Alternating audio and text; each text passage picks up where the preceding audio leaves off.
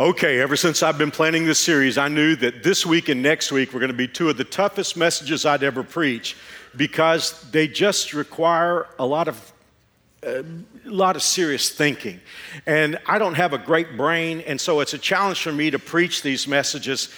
It's because we're going to piece together things that God has to say about the future. When I started this series weeks ago, I shared with you that 1/4 of your Bible is God telling the future. God does something that no world religion does, and He tells the future. And what I mean by that is God tells the future both with specificity, both with a great amount of time, and with reality. For instance, we could predict things tomorrow that would probably come true. If you said, I believe I'm going to get up and go to work in the morning, well, that would be a kind of prophecy, but that would be based on your habits. It would be based on likelihoods, the law of averages, and your intentions. So if you say, I'm going to work in the morning, that is a kind of prophecy, but not Bible prophecy. If I talk about something that's going to happen in 500 years, now we're talking about something very different. And God does that kind of prophecy. He predicts with certainty things that are going to happen in the distant future. And no world religion, regardless of how signature they believe they are, they don't go into that future thing. So when we look at what the Bible has to say, 1/4 of the Bible is prophecy, God foretelling the future. But it's a little bit challenging sometimes to study prophecy, which is what we're doing this summer in the book of Daniel. There are times when God says very clearly, X is going to happen. Well, we can take that to the bank. If God spells it out and there's a location in the Bible where we can find a statement where God clearly says what's going to happen, that's pretty simple. As the old timers used to say, that's a thus saith the word kind of thing. And then there are times when a composite forms. We see what God says in this book, and we see what God says in this book and another book, and we see these statements that God makes, and we do our detective work, and then we say, okay, we understand what God is saying about the future.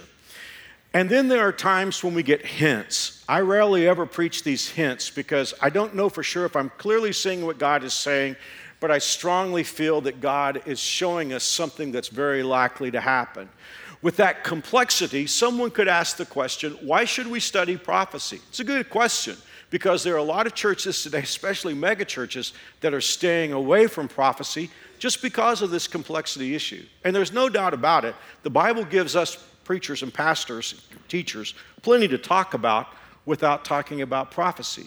So all of that raises the question, why am I doing it? Why are we spending the summer talking about prophecy? And beyond that, why are we looking at the difficult book of Daniel? Because Daniel is a challenging book, and that's where we are this summer. Why are we doing that? Well, I want to give you 3 reasons why I feel like it's important for us to do what is going to be a difficult study today and next week.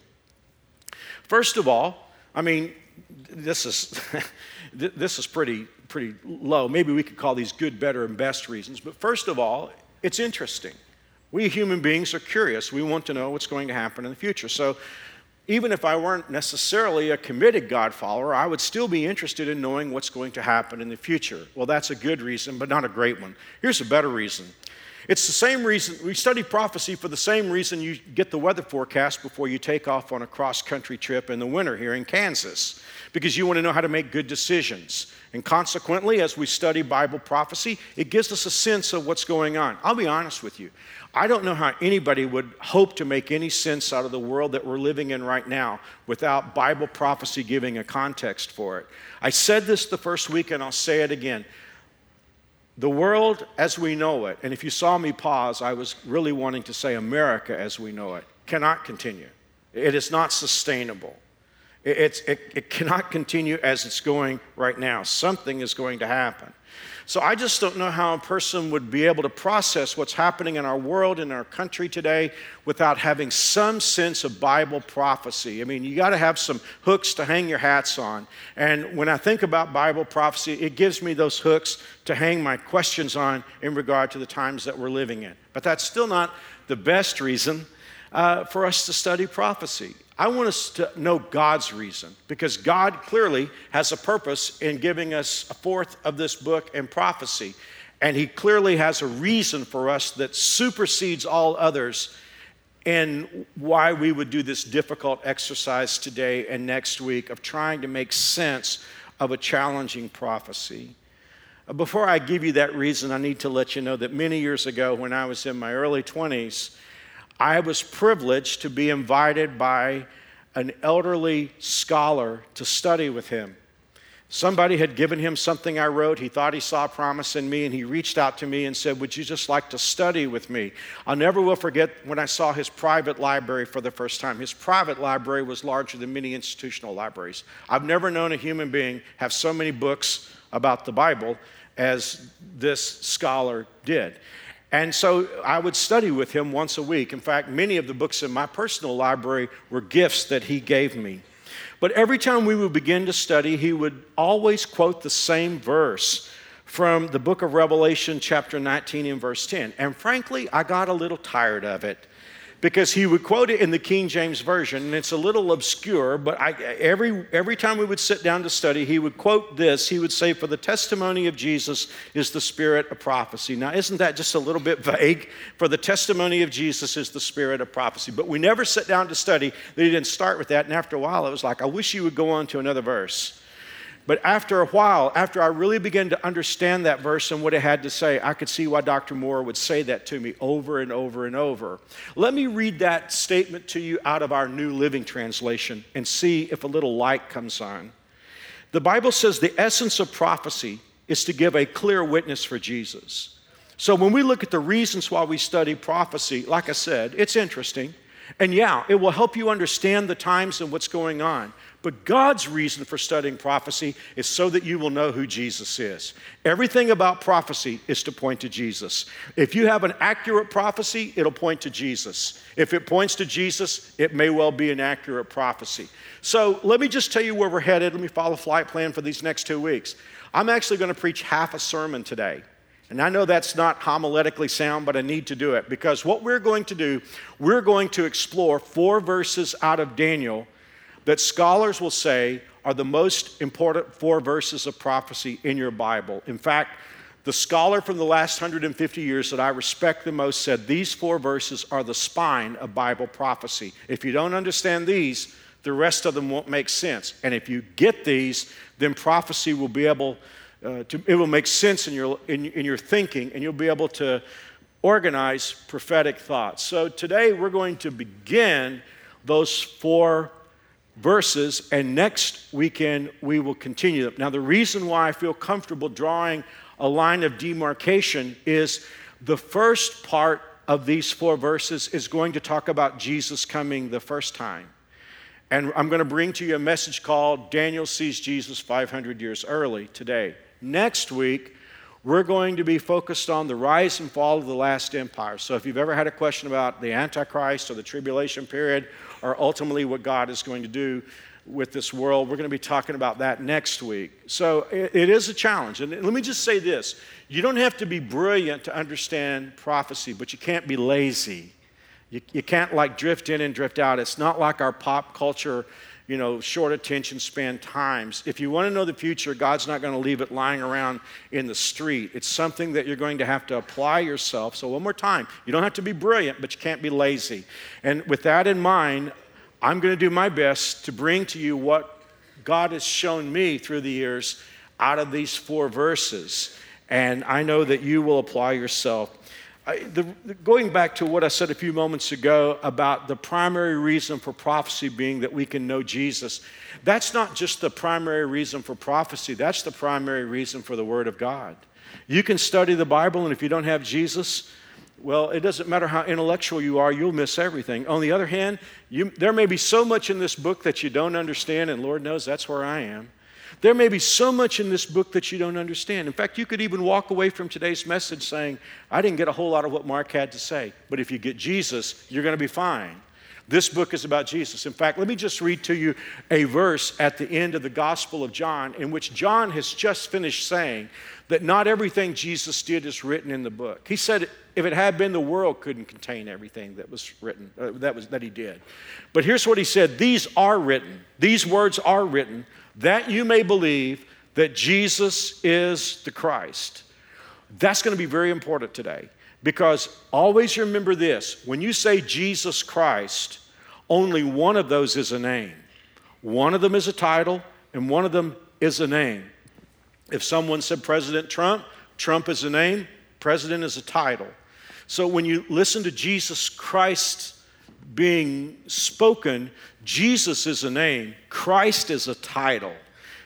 Christ is a form of the word Messiah, which means anointed one. So, what is the Bible saying to us in John chapter 20?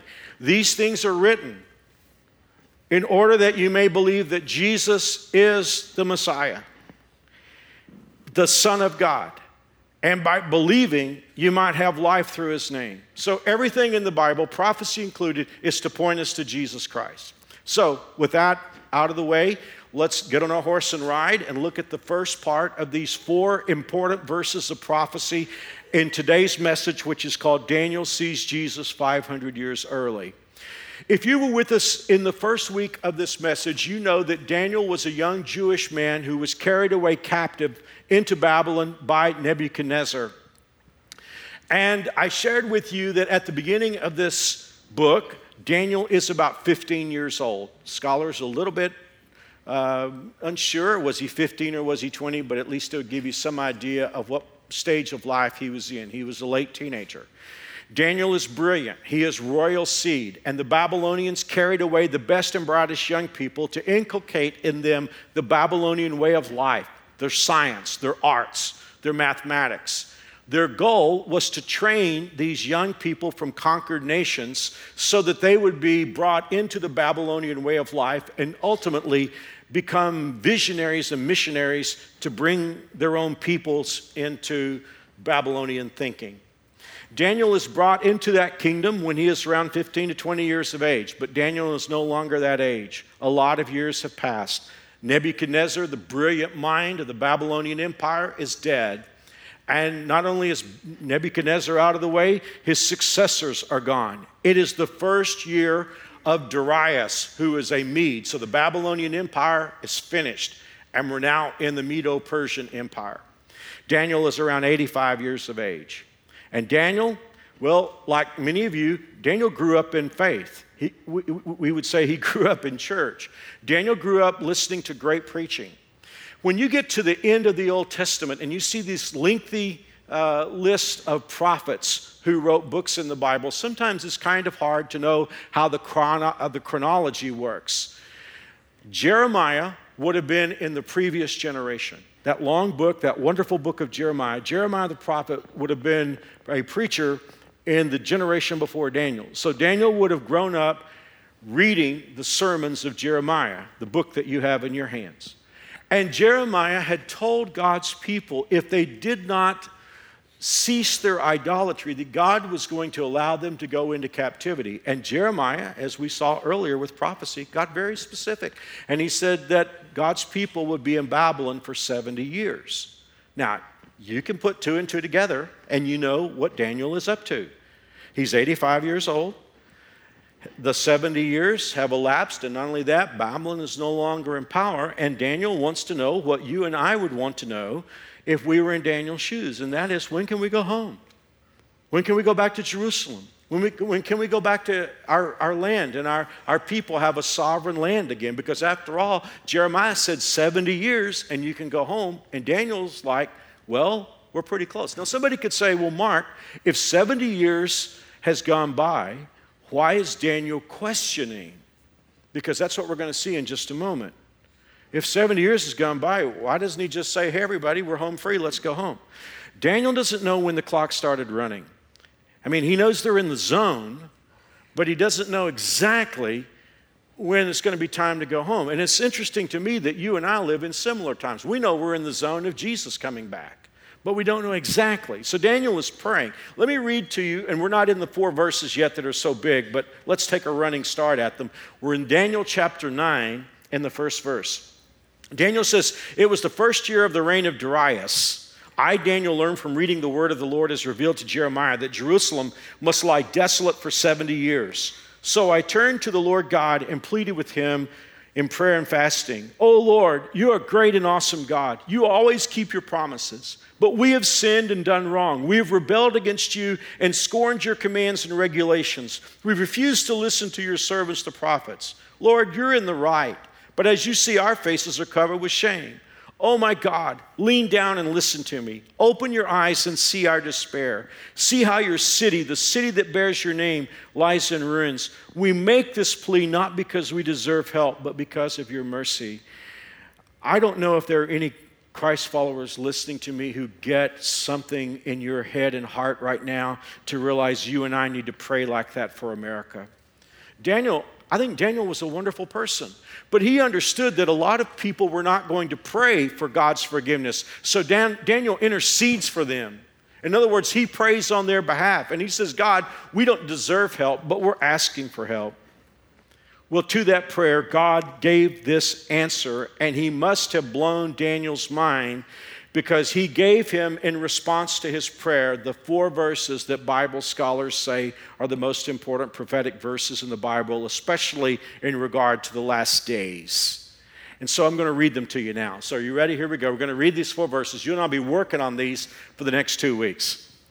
God says to Daniel, a period of 70 sets of 7. Oh, God is going to say it's so much bigger than you think it is, Daniel. You're wanting to know when you can go home, and you're asking about 70 years. God is like, it isn't just 70 years. Yeah, you'll be able to go home you'll be able to go home now. But it's 70 sets of 7. Okay, do the math. That's 490 years.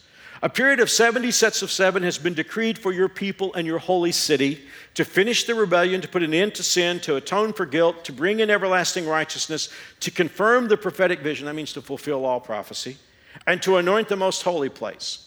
Now listen and understand. God is like, Daniel, I know you're brilliant, but you're really going to have to apply yourself here. So listen and understand. 7 sets of 7, 49 years, plus 62 sets of 7, 434 years, will pass from the time the command is given to rebuild Jerusalem until the anointed one comes. That is massive. Have you ever heard the word Messiah? We just said it a few moments ago. You know what Messiah means in Aramaic? It means anointed one. Daniel knows who God's talking about here. God's like, Daniel, okay, this is way bigger than you thought. This is not just about you being able to go back to Israel and go back to Jerusalem. Cool, that's going to happen. But Daniel, I got bigger plans. We have a song that we're falling in love with here at New Spring called Bigger Than I Thought. God is bigger than we thought. And God is saying to Daniel, I'm way bigger than you think I am. Because it isn't just 70 years and you can go home. It's 490 years, and I'm going to bring the world back to the way it was meant to be.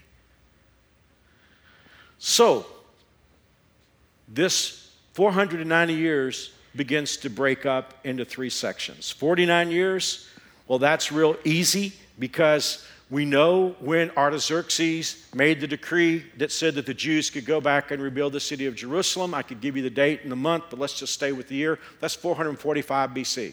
So God says to Daniel, okay, 49 years and the city's going to be rebuilt. 434 years after that, Messiah is coming. Now, do you get, I hope you feel the chills going up and down your spine when you hear that, because that's not like God saying, hey, you're going to get up and go to work in the morning. It's not that kind of prophecy. God is saying 434 years after the city of Jerusalem is rebuilt, that's when Jesus is coming. Now, what's amazing about that is that God oftentimes gives prophecies, but he rarely ever gives a clock. To Daniel, God's giving a clock. He's not only saying what's going to happen, he's saying when it's going to happen. Now, this is key that we understand this. If you go back and look at the way that prophecy was prefaced when God started talking to Daniel, he said 490 years, or a period of 70 sets of 7, has been decreed for your people and your holy city. Now, let's be clear, because we, of course, are a very diverse audience, and many of us are Gentile. It's really, really important that we understand something. This is a promise that God is making to the Jewish people. When God says 490 years are decreed upon your people, God is talking to the Jewish people. And your holy city, that's Jerusalem, just there last week. So it's important for us to understand that these are promises that God has made to his people. Now, it matters to us. I mean, first of all, it matters to us because it's God's word. It matters to us because Israel matters to us. But also, it matters to us because God is talking about the Messiah coming, Jesus. So consequently, we have a vested interest, although it's really important that we understand that these 4 verses are given as prophecies and promises that God has made to Israel. I need to talk about something today that's really important. A lot of people have the idea that all world religions are the same. That's probably about the silliest thing that anybody ever said. It's always real clear they haven't studied world religions. But I don't even believe in such a thing as religions anyway. The term religion, the concept of religion, is just a nomenclature that human beings have invented to codify thought in regard to the belief of in a deity. For me, there's just truth and falsehood. That's true in any endeavor. It's true for me if we're talking about mathematics or medicine or archaeology or anything else. There's just truth and falsehood. So for me, when I look at religions, I don't even believe they exist. But I will say this, if we were to use the term religion in its normally understood context, there is a special relationship between 2 religions, between Christianity and between Judaism.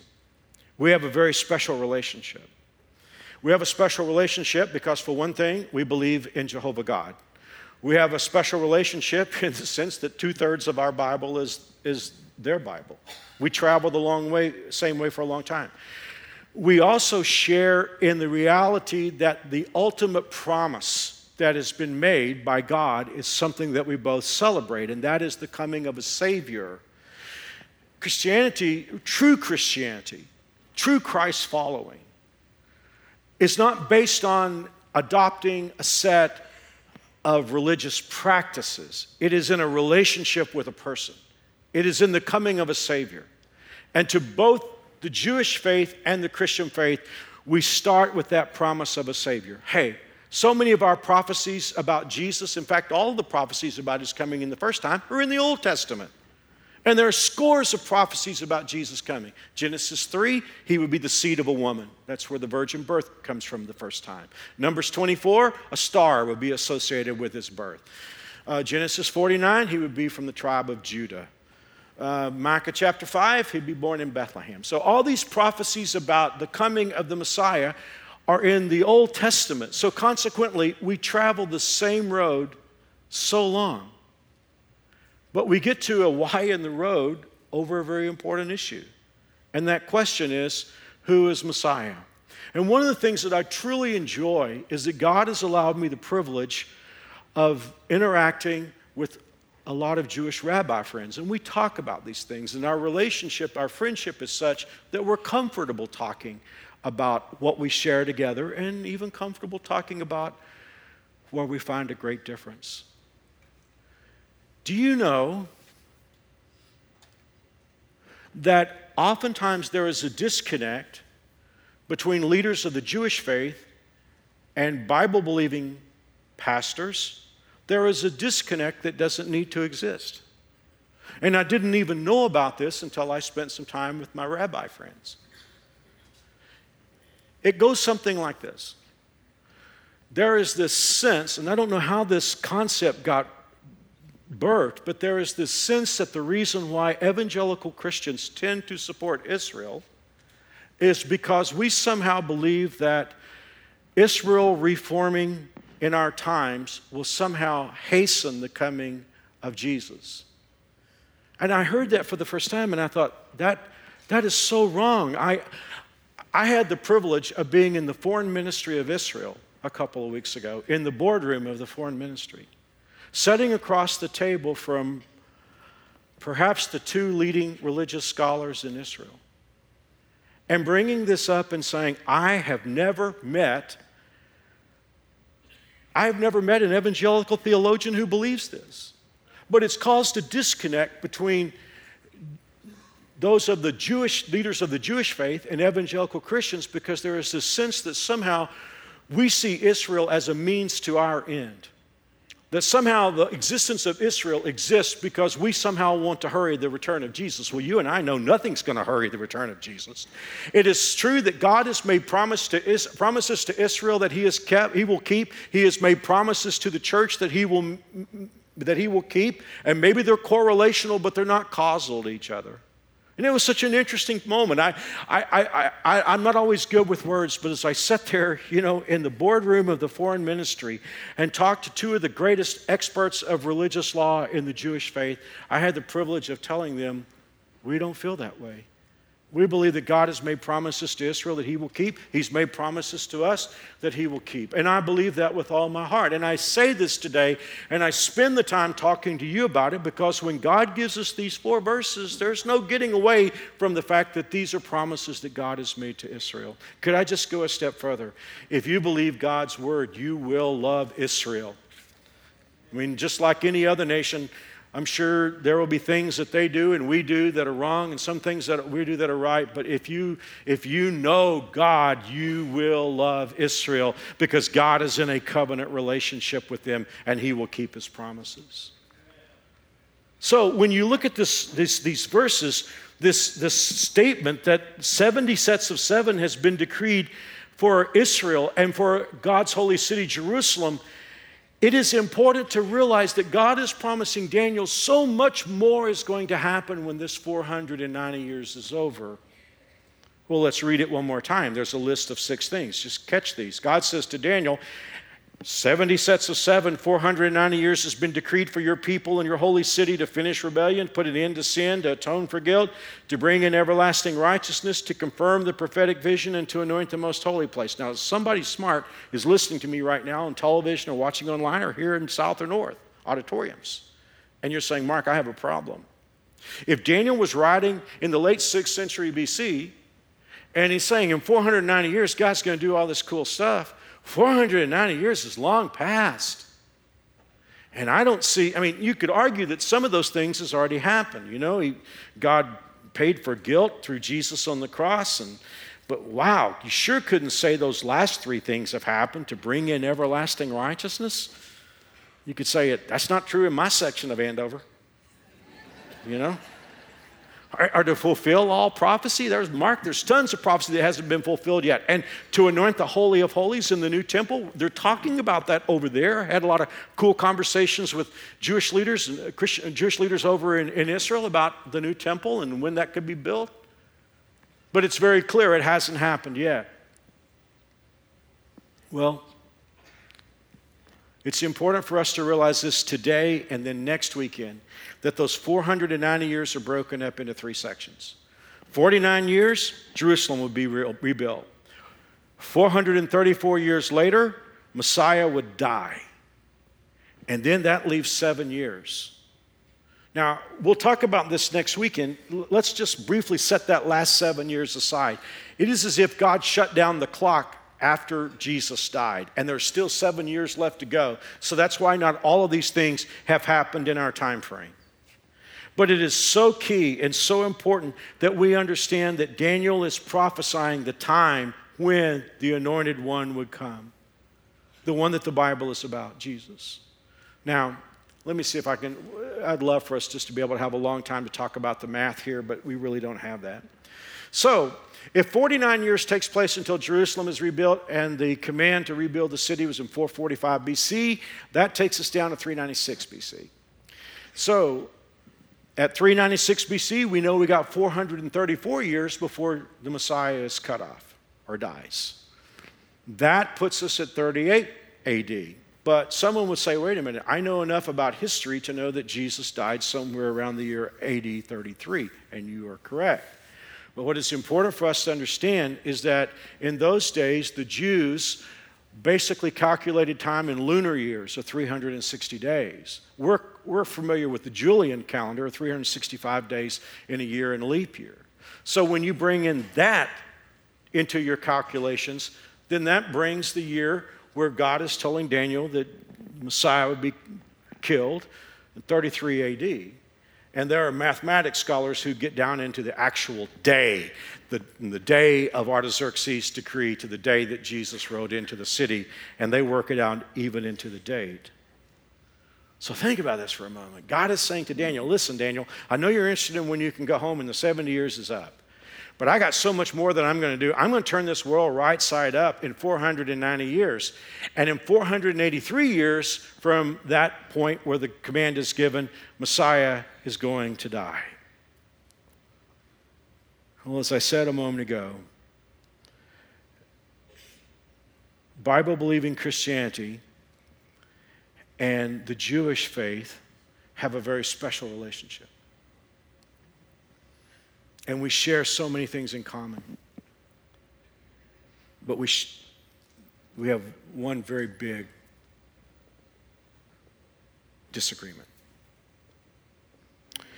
And our disagreement comes down to one thing, and that is, who is Messiah? I had so many conversations when I was in Israel. And there's so many things that we can talk about, but at the end of the day, it all comes down to who is Messiah. Now, the leaders of the Jewish faith believe that Jesus wasn't the Messiah and the Messiah is still coming. I believe that Jesus was the Messiah. And so when we discuss this, we talk about why we see things so very differently.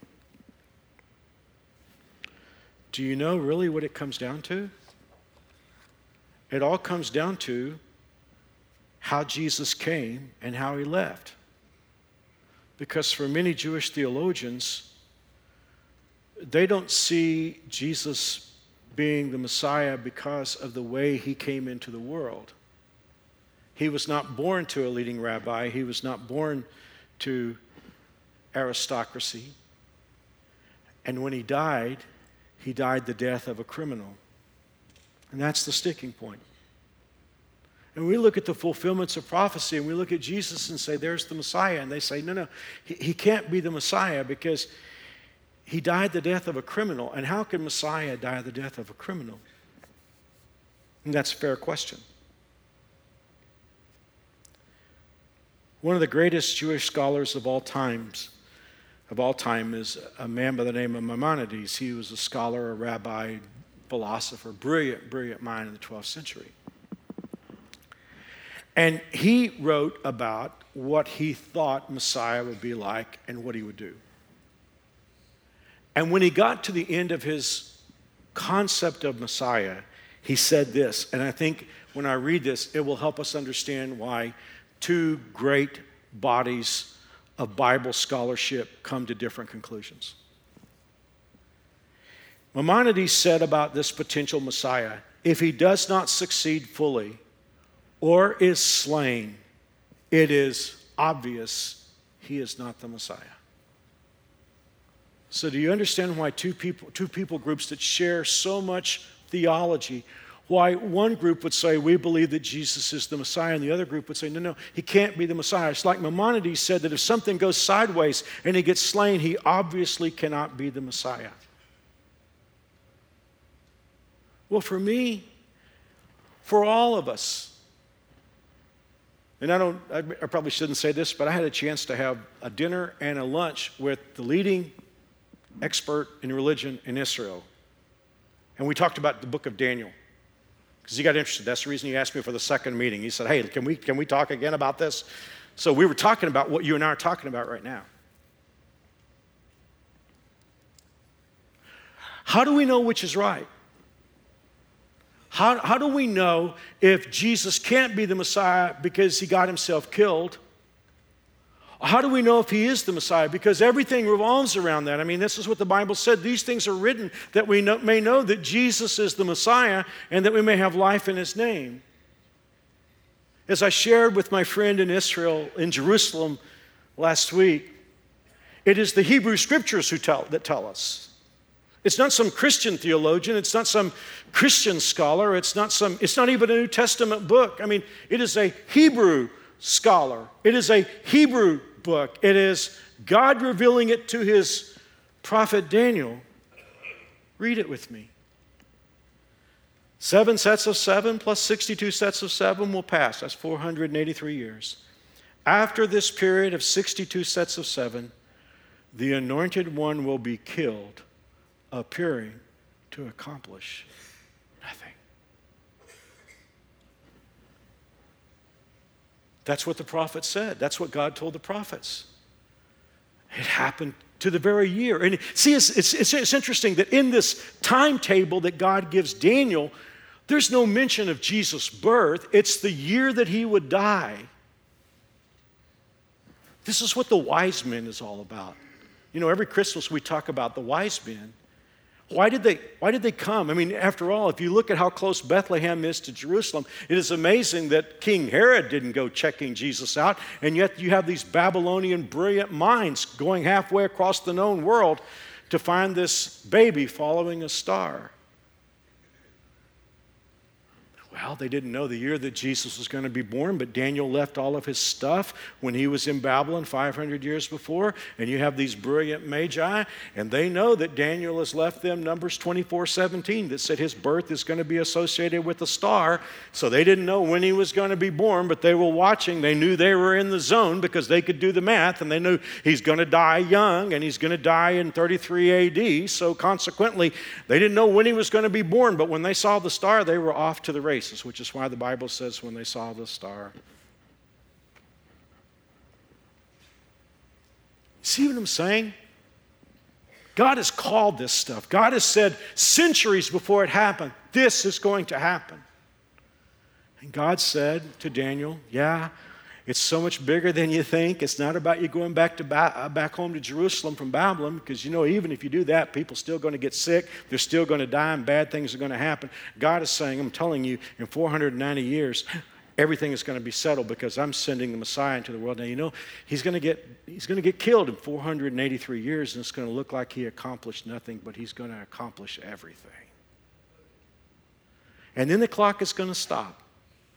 And we're in that clock stoppage right now.